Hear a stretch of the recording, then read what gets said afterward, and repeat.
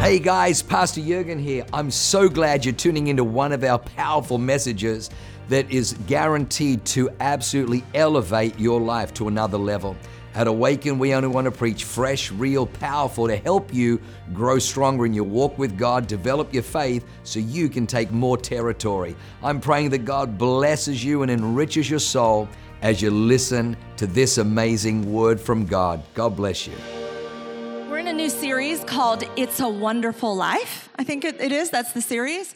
It's a Wonderful Life. And I began to think about, when is life the most wonderful? When is life the most wonderful? And I just started to have these thoughts about when we are ourselves, who God designed us to be, when we know intrinsically, like on the inside, who we are, and we understand our purpose and calling that God placed on the inside of us, and we walk that out, that it's the most wonderful way to experience life. The title of my messages today is called Be You Beautiful. Be you beautiful. I think Jim Carrey said it like, B-A beautiful, or something like that. It was like, B-A beautiful. But be you beautiful. And I know that's not very manly, so men come up with something. Be you, fill in the blank. Courageous, victor, champion. But be you beautiful. You know, when I was growing up, I think all of us, we kind of just were born into the families that we're born into, and all of us kind of find our way and begin to journey life. And I was thinking back on my own experience, and when I was a kid figuring this stuff out, I remember, friends and family and people would ask, what do you want to be when you want to grow up? And my poor parents, I'm like, now I just need to apologize all the time. But people would ask me that question, what do you want to be when you grow up? And when I was real little, the first thing was, I want to be a bird. They're like, what? I want to be a bird so I can fly wherever I want. Just a little independence as a child. Didn't get better. My next thing that I wanted to do after giving up on that dream was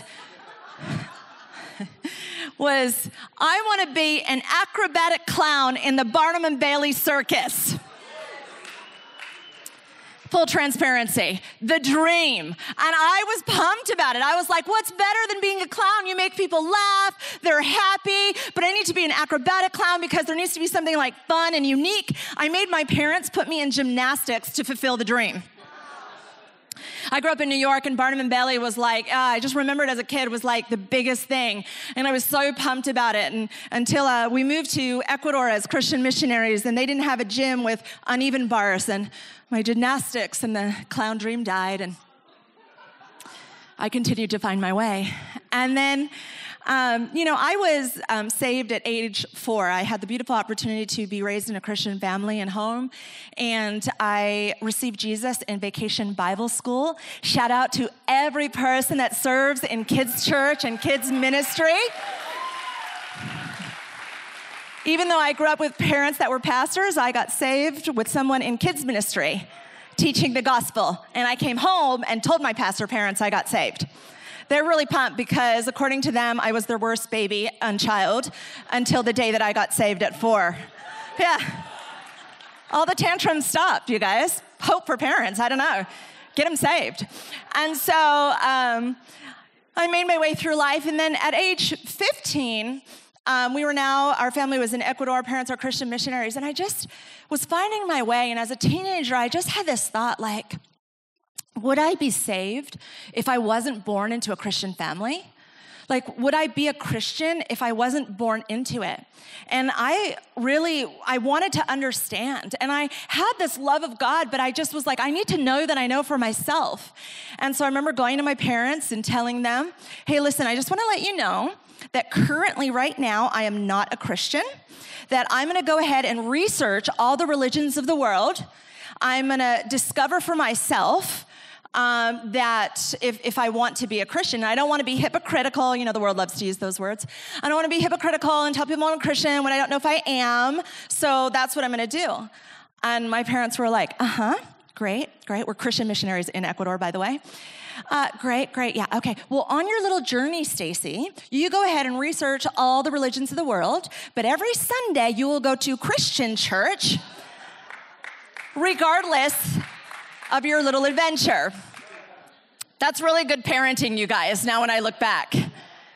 And I was like, fine, whatever, I'm gonna show up. But, I'm on this, little quest. And so there I began. But I've got to tell you, my quest was very short-lived. It really was. It didn't take long as I researched all the religions of the world. I found all these people that came up with kind of good things and then they died. And I was like, well, that doesn't really make sense. Or I, discovered that, with all the different ways and avenues that people, dreamed something up, hit their head on a rock, came up with a revelation. I'm like, yeah, not buying that. I'm not buying it. And then some that are like talking about eternities and reincarnate. I'm like, wow, that's outlandish. Like what? And then even worse than that was, I was 15. I was in the 10th grade, I believe, and I was in a non-Christian school. My parents were very much forgers of ministry. And when we arrived in Ecuador, there was nothing going on. They were starting everything. So I had no Christian friends, basically. I was in a non-Christian school, and I began to look at all of my friend groups, and I was like, wow, nothing in them brings joy or happiness. It ends in death or hurt or pain. All of them. And I was looking at all my friends and all of their different journeys, and I'm like, they're not intrinsically happy.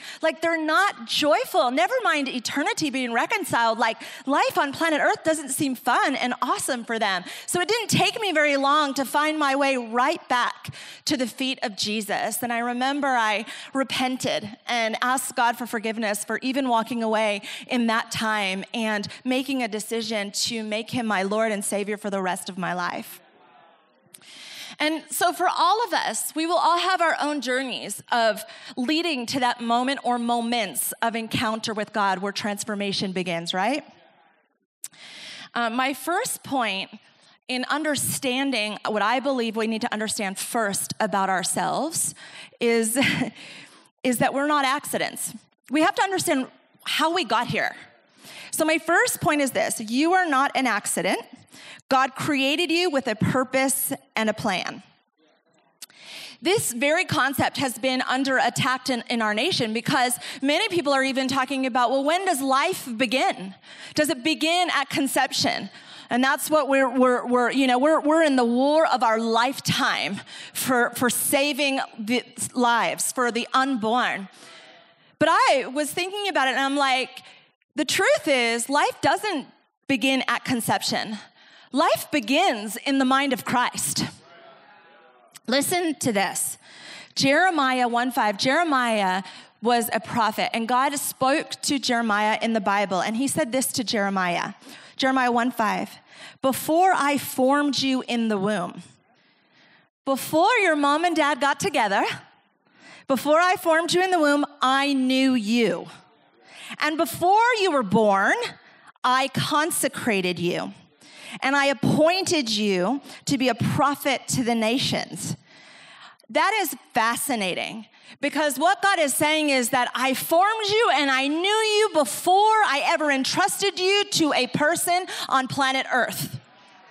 So the Bible says, so he formed us. That's I think about a potter with clay. What do I want him to look like? What's the outside? What are their features? A potter sits there and designs, right? Like a great designer. But then more than just designing our outside, he creates us uniquely with personality, with talent, with gifting, with ability. And in Hebrew, that word, new means more than intellectual knowledge. It's used to describe the most intimate of relationships. Before Jeremiah was conceived in his mother's womb, the Lord was thinking about him in the most profound and personal way. And I wrote this: like a potter with clay, he formed you, but as a designer, he knew you. Intrinsically made you the inside and the outside. How beautiful that he knew us. And the Bible says that he consecrated us to him. This is before we're here yet, right? And so consecration, I just looked up the definition, says to make holy, to dedicate to a higher purpose, to make or declare you sacred. Some people are struggling with worthiness, struggling with value. This is the God who knew you before you came to the planet and already loved you and consecrated you to himself. It says to induct a person into permanent office with a religious right. A religious right to what? To himself, to God. So God said, I already created you, formed you, and knew you, and I consecrated you to me before I ever entrusted you to the world that I'm putting you in. And then he gives the purpose to Jeremiah. He says, I called and I appointed you to be a prophet. He's called and appointed all of us with the Great Commission to be disciples. And then we learn along the way, as we listen to his voice and we understand what he's saying, we begin to learn more about the specifics on what he's called us to do here on earth. But I need us to know this morning that none of us here are an accident. Now, here's the thing. My sister and I are 11 months apart. Let it settle, do the math. They call us Irish twins. Every year for 1 month, I catch up to my sister. She's the older one. And for 1 month, we're the same age. Did my parents plan on me being here? No. Was I a surprise to my parents? Yes, I was a welcomed surprise, but I was not a surprise to God. Does not matter. You know, when, how, we think, we look so much about the origin of our birth, our mom and our dad, but the truth is that God was the first father we ever had. He then entrusts us to the people he's designed for us. And even some of us like, well, I was thrust into all kinds of crazy. Yeah, he knew that. He knew you were good for it. He had a plan. He had a purpose. We were born right at the exact moment he wanted us to be born. He wanted us right now. If we are here breathing, he wanted each one of us here on the planet right now for a distinct purpose. He knew. He knows us.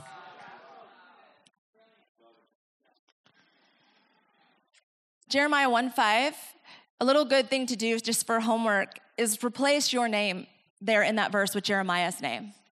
Think about it. Before I formed you, Stacy, in the womb. Before I formed you, Michael. Before I formed you, Lisa. Insert your name into here. Before I formed you, Stacy, in the womb, I knew you, Stacy.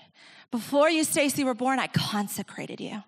Stacy, I appointed you with a purpose. Just read it over yourself and insert your name there, and you will understand and begin to connect with the depth of the love of God to each one of us. And like I said, sometimes we think about the appointed and well, Jeremiah knew he was going to be a prophet. God spoke that into Jeremiah, and God's speaking to us. We all have the Great Commission, which I love, Matthew 28:18-20. Jesus came and spoke to them saying, all authority has been given to me in heaven and on earth. Go therefore and make disciples of all nations, baptizing them in the name of the Father, the Son, and the Holy Spirit, teaching them to observe all things that I've commanded you. And lo, I am with you always, even at the end of the ages. So right then and there, we can take hold of that and we can start running with purpose. Our purpose is discipleship, all of us. How we do that, we discover along the way. But who we are meant to influence is always the same. It's the people that God surrounded us with. I love God. He makes it so personal and so specific. Sometimes people will say things like, when I got saved, it's like finding home again. And when you hear it in that context, it kind of makes sense, doesn't it? Because God was your first father. So now he chose you, and now you're choosing him.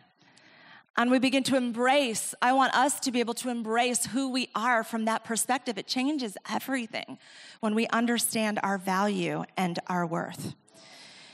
And then as we begin to discover, once we have our encounter with God, then we begin to discover not only who we are, but who we're meant to influence and how we're meant to influence them. I wrote this, point number 2. Be yourself, but be who God created you to be.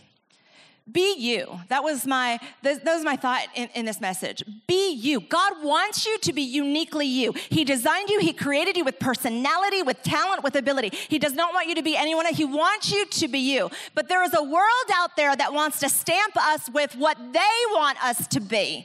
They want to put their stamp that is ungodly on who we're meant to be. But we have to reject Our old nature, that used to be us. We used to sin and not care. We used to do all of these things when we didn't have that encounter with God. We're not condemned by it. We're not even ashamed of it because we didn't have that encounter with God yet. So we let it go. And the Bible says this, 2 Corinthians 5:17, if a man belongs to Christ, he is a new person. The old life is gone. The new life has begun. The moment we begin to encounter God is the moment we begin to cut away at the old. We begin to let the old sinful self go. We begin to let the old perspectives go, and we start to embrace the newness of God. I like it in this version in the Amplified, 2 Corinthians 5:17, it says this, therefore, if anyone is in Christ, that is grafted in, joined to him, remember we're consecrated, by faith in him as Savior, he is a new creation, reborn and renewed by the Holy Spirit. The old things, the previous moral and spiritual condition have passed away. Behold, new things have come because a spiritual awakening brings new life. The moment we encounter God and we receive the Holy Spirit into our lives, an awakening begins to happen. Don't you find that all of a sudden your taste for the world, the taste for the things of the past, they begin to diminish? They begin to go away. And even the ones that try to trickle back, and even sometimes when we make a mistake, we want to stomp that out because that was the old us. That's not the new us. We begin to let those things go. The ungodly, the unsaved world wants to keep us entrapped by our old selves. And the world has a definition for us.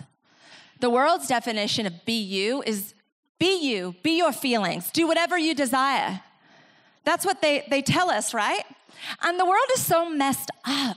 It's so messed up because the devil is a liar and he manipulates. And the way that manipulation happens is there's a shred of truth that's distorted. Have you ever found that to be? Like if you look into the world right now is proclaiming diversity. Oh, be diverse, be whatever you want, be your feeling, be it all. Yeah, in fact, they want you to be all of those things. But in their proclaiming of difference, they actually are trying to make us the same. Think about it, political correctness. Can't say that, can't say that. We have to sound the same. You can't sound different than somebody else. That's offensive. Political correctness. Race. Oh, God forbid we look at each other's skin color and say what it is. Like, what in the world? And I understand racism, wrong, bad. Yes, that's a sin condition. But this is the uniqueness that God has designed and created. He knew what people group we would be born into. He knew what nation we would be born into. He formed the color of our skin. They demand sameness. They want the same look. Have you seen all of the ads in society today? All the models. What are they becoming? Androgynous. Are they a boy or a girl? They need to be the same. Proclaiming diversity, making us the same. That is the antithesis of what we just learned. That goes against God's design of our uniqueness. It goes against how he created us to be. And of course it would, because they want us to be anything that is anti-Christ. But that is not who you and I have been called to be. I think about the world right now, and the most prized person on the planet is a transvestite or transgender. Again, I can't tell what they are. Confusing. Why does the world do that? Because it's twisted, it's messed up, it's lost its way. It doesn't have the compass of morality. It hasn't returned to their Father. It hasn't returned to their designer yet. I don't even fault them. They have lost their way. But each one of us that encounter God himself, and we recognize that God formed us and he knew us and he consecrated us, and we begin to understand our worth and value. Let me tell you, all of us on planet Earth who are Christians, who encounter God, have a testimony to share to the world around us. We have an opportunity to share to the world around us. And I love it because the Bible brings us home. He says in Ephesians 6:12, "For we wrestle not against flesh and blood, but against the principalities, against powers, against the rulers of darkness of this world, against spiritual wickedness in high places." So even though I can share and talk about the deception of the world, I don't hate the people. In fact, I have compassion for them, but I absolutely hate the spirit. The wicked, evil spirit, there is allowed to be some righteous anger. And God tells us to go into the secret place, to begin to war and battle in the spirit and take down every one of those evil spirits so that people can return home and encounter him again. Amen? Amen. Point number 3, be who God created you to be and help people become like Jesus. I think sometimes in our journey of discipleship, as we've encountered God, as we begin to understand our worth and value, as we begin to have a testimony, all of a sudden it's like, well, how am I meant to help people, teach people? And I just had this revelation that God isn't asking us to teach people how to be like us. He's asking us to teach people how to be like him. Doesn't it take the pressure off? I don't need you to be like me. In fact, you shouldn't be, because God created uniquely and purposefully with exactly how he created you to be. So the messenger and the packaging is different, but the message is the same. It's the biblical principles of God. It's the good news. So we help people to discover their worth and their value, and we help them to find themselves in Jesus. That's discipleship. Be who God created us to be and help others become like him. The message is the same. The messenger is different. Could it be that God knew exactly what he was doing with how he created us? You know, people get so uncomfortable. Am I an extrovert? Am I an introvert? Am I this? Am I that? Just discover what is intrinsically you. And then think, great, through how God wired me to be, how do I minister to others? Who God wired me to be. We're all different. We all have different ways. And I'm telling you, the what is not as significant, I would say, as the who. How I do that. What job I am in, what role that I have, if I just look at any of it, even my mistakes along the way or finding the exact thing I want to do, it's not about the doing, it's the who I'm influencing. So when I worked in corporate, I had a mission field. When I was in college, I had a mission field. When I came into full-time ministry, I had a mission field.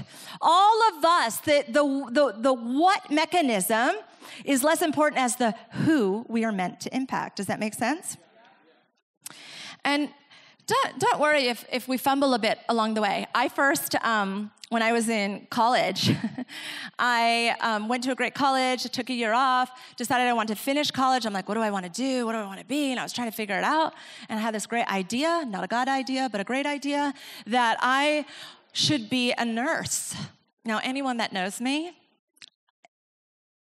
yeah, Lisa's just cringing on the front row. Yeah, if you look at what a nurse is and you look at who Stacey Capaldi is, a lot of difference.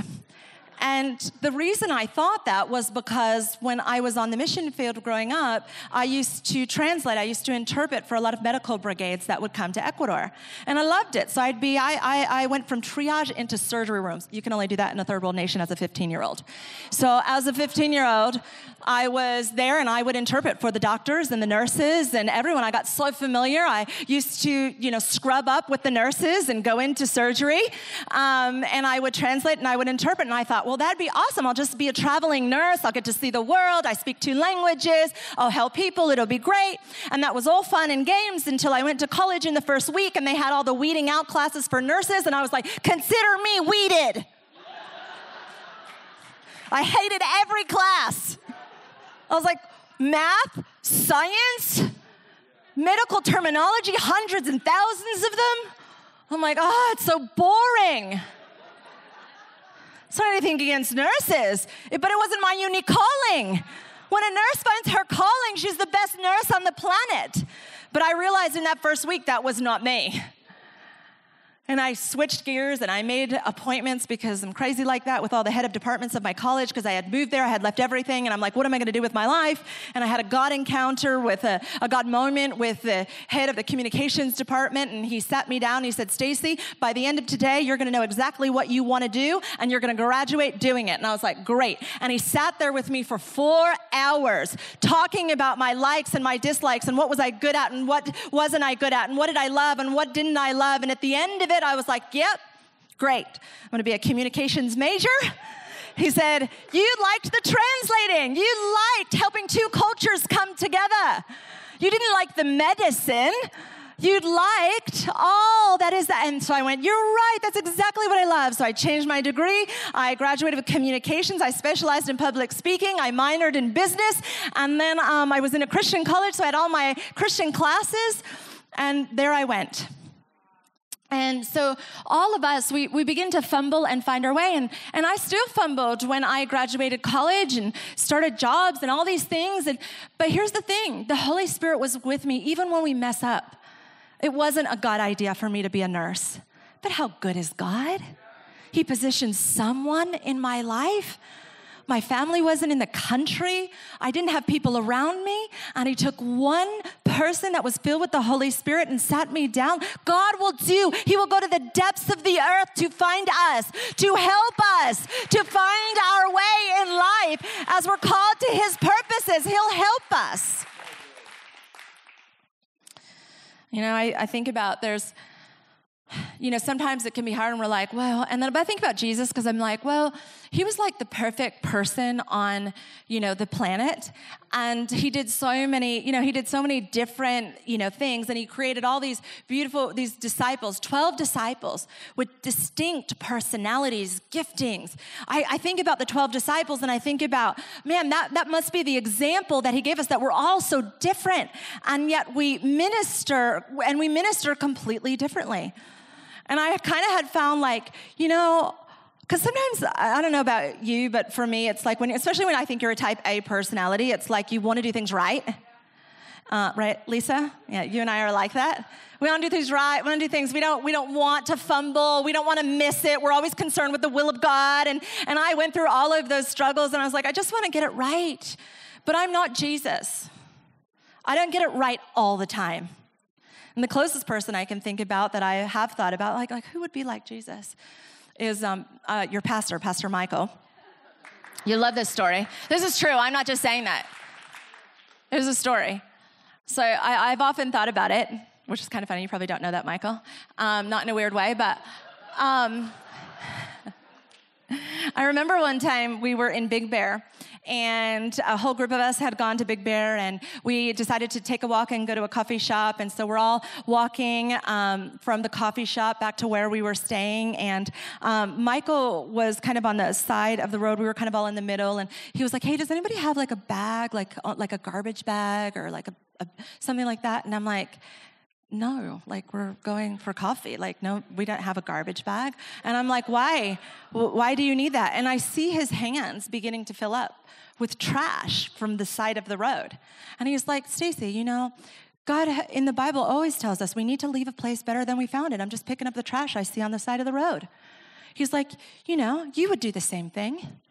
And I looked at him, I'm like, no. Not only would I not do the same thing, it didn't even occur to me. What kind of Christian am I? I'm like, I repent. I was like, that hurts so good. I'm like, yes. And from that moment, I was like, okay, Jesus, but Michael's up there. He's up there in my eyes. So extraordinary. Yeah.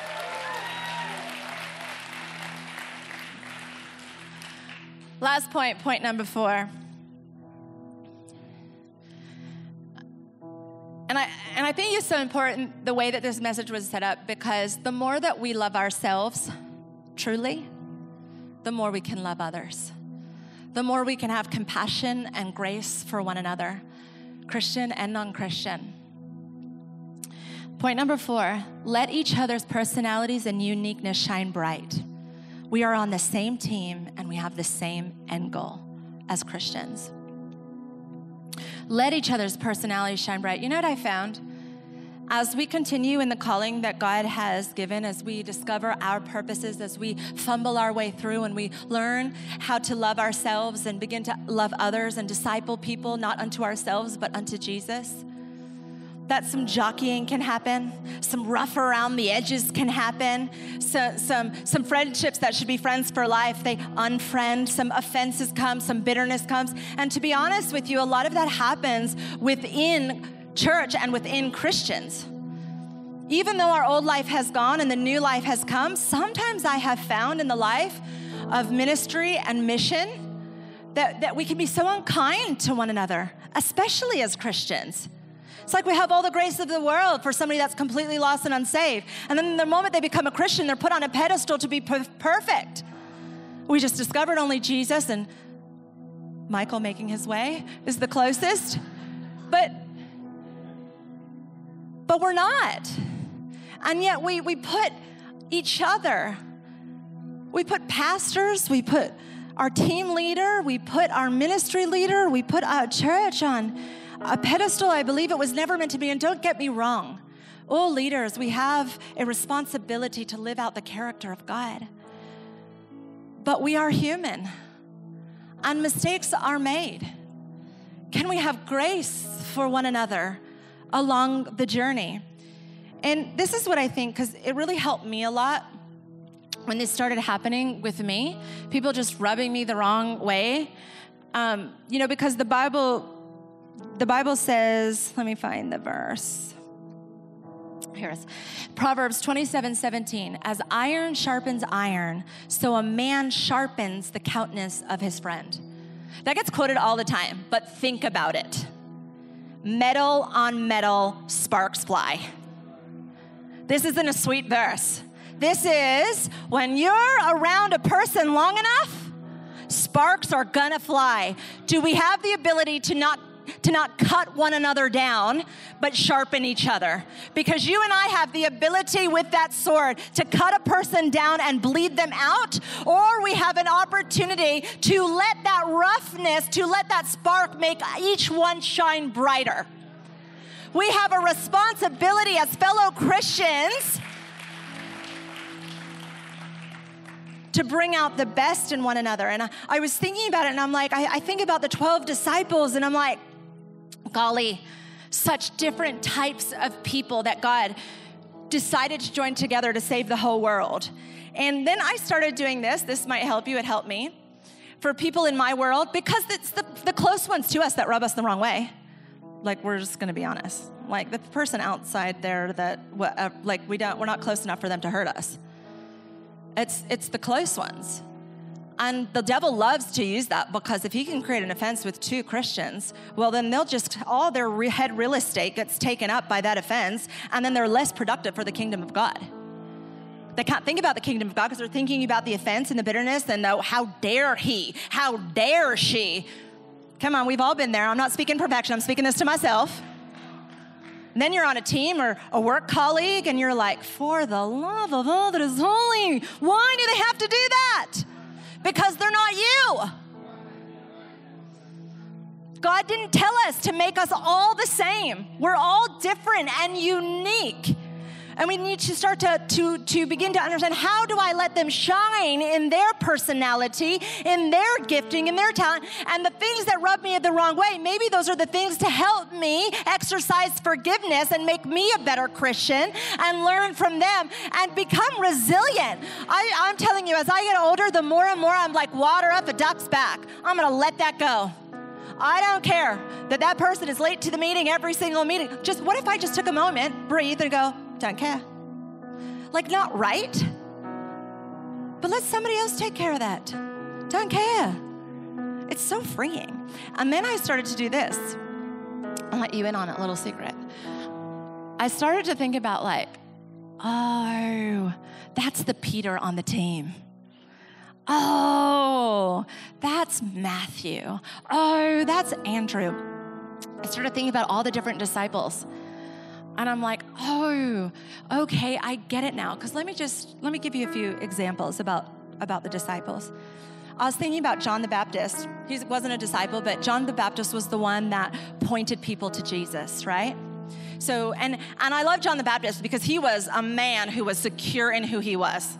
Because, listen, the Bible says this in Matthew 3:4. Now, John himself was clothed in camel's hair, wearing a leather belt around his waist, and his food was locusts and wild honey. I'm like, he's the guy that points people to Jesus? I'm like, I ain't eating locusts. I've been running from that guy. And yet, he was doing exactly what God purposed him to do. And then I like John the Baptist. He was so secure in who he was because he was pointing people to Jesus, and Jesus came. John the Baptist was the one who baptized Jesus himself. And do you know that Andrew was there? Andrew was a disciple of Jesus. Andrew was partnered with John the Baptist doing ministry. And then when Jesus came along, Jesus asked Andrew to become his disciple, the very first disciple. And then the bigness of John the Baptist to release Andrew. He didn't start controlling everything. I need you to be me. I need you to be on my ministry, and I need you to be what I want you to be. No, he saw that Andrew was finding his calling and his purpose. He had him for a little while, but when Jesus came and he came to him with his calling, he said, go ahead, Andrew. And then how crazy is this? So Andrew is Jesus' first disciple. And then Andrew witnesses to his own brother and says, you need to come to Jesus too. Do you know who Andrew's brother was? Simon Peter. Simon the reed who became the rock. Okay, now let's just talk a little bit about Peter. Okay, so Peter, he was impulsive. He was ambitious. He was self-assertive. He was quick to commit without fully understanding the meaning of the things of Jesus' words and actions. He was like the most extrovert, gregarious, rough around the edges. I say first, I think later. I mean, he's the one that took a sword and just took a soldier's ear off and just like, oh, I need to put that back, Peter. That's not what we do, not flesh and blood, spirit. But I love Jesus because Jesus doesn't say, you missed it, go find another calling. Jesus pulls him in closer. You're still my man, Peter. You do things abrasively and crazily, but guess what? I want that passion to be forged for the goodness of God. I want that passion to reach the ends of the earth, and you're a little rough around the edges, but that passion can be utilized for the benefit of Jesus himself. So I think about it like this. There are times in my life where I need a John the Baptist. I need somebody to point me back to Jesus. And then there are times in my life where I need to seek out an Andrew, a wallflower, a behind-the-scenes person, a person seemingly in the shadows. We don't know a ton about Andrew. But if it wasn't for Andrew, we wouldn't have had a Peter. And there's sometimes in our life where we don't need public Peter. We need Andrew. There are some times in my life where I need to go behind closed doors and say, I'm wrestling with a thing. Help me. Help me. Bring me back home. Minister to me. I'm going through something. I'm wrestling something. I need an Andrew to minister to me. And then there are times when I am in the fight of my life, when I am staring in the face of real trouble, when I've been given a diagnosis, when things look really bad, when people have come against me or they've gotten it all wrong, and I'm in the fight of my life. I'm telling you right then and there, that's when I'm going to call on Peter. Oh, I want a Peter when I'm in a fight. Oh, Peter, you need to come and help me. You want a bulldog in the fight, rough around the edges, but passionate for the right reasons. Let me tell you this. This is what I love.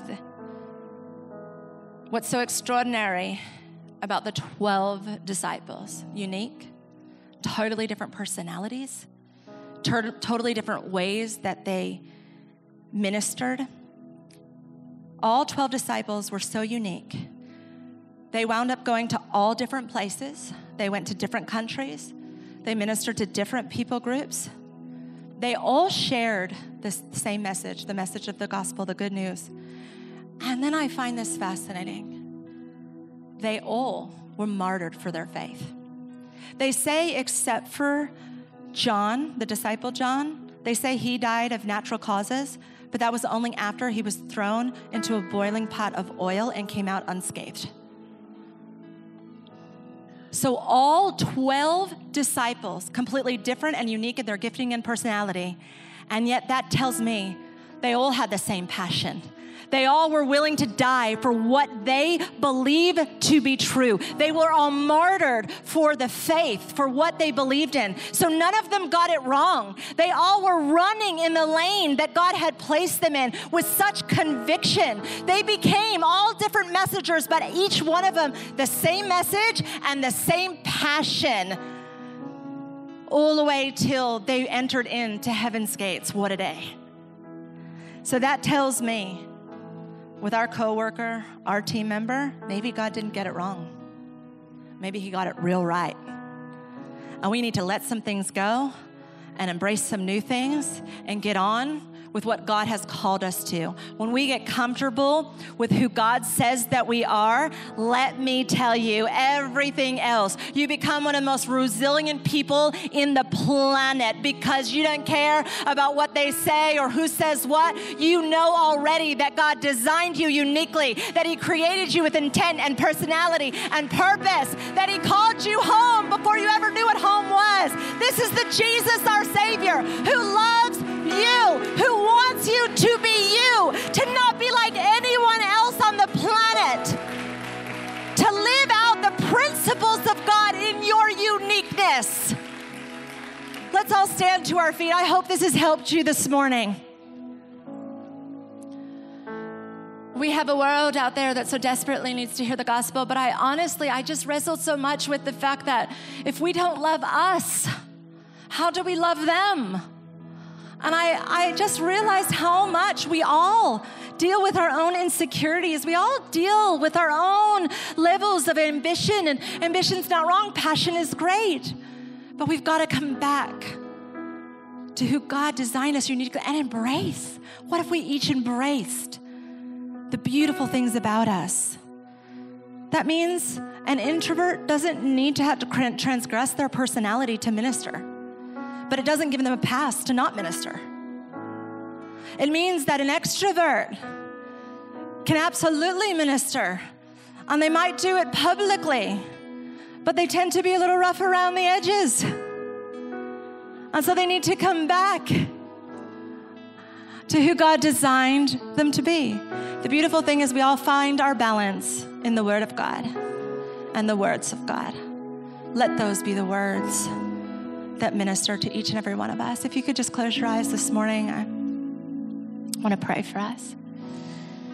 And if you feel like that was you in this place, maybe you're like, Stacy, I love everything you're saying, and I want to be exactly that. I want to be who God designed me to be. Well, first we need to be a Christian. The encounter that I had when I was 4, the encounter that I had when I was 15, the encounters that I have had after, that helps me to know who I am. We can't do it in the world. We can only do it through the eyes of our designer who created us. So if you're here and you're in this place and you're like, Stacy, I want to receive all that God has made me to be. I want to come into connection and relationship with Jesus, my designer, the one who knew me and formed me. Or maybe you're like, you know what? I have done this a million times, but today it's time to let the old go and the new come, and stand in and be confident in who God has designed you to be. If that's you in this place, would you just raise your hand? I want to include you in my prayer. I see that hand. I see that hand. I see that hand. I see that hand. Awesome. I see that hand on my left. Wonderful. I see that hand on my right. Beautiful. Be you. And that's beautiful. There's so many hands. You know what? Why don't we do this? Why don't I have all of you just come to the front? I'm going to pray for all of us. I'm going to include all of us in our prayer. And sometimes people it's like the altar is a thing. I don't want to get out of my seat. I don't want people to know. Listen, all of us getting comfortable with who we are, that's a lot of us. So just come forward, come to the front. I want to pray over us. Yeah, come on down and receive of God in a beautiful way. Y'all can come on down. If you came with a friend, feel free to come down with a friend. Come on. How beautiful is this? I want you just to come to the front because I'm going to do a couple of prayers this morning. So beautiful. So proud of you guys. So wonderful. And then those of you in your seats, if you felt like you connected with this message, that there's a part of this you're like, yeah, you know what? It's time for me. I got to let some old go. I got to let some new come. Could you just raise your hand for me? I just want to see, yeah. Okay, great.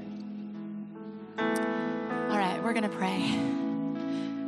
Everybody in the building, just lift your hands to heaven. We're going to pray first for an encounter with God himself and secure who we are in him.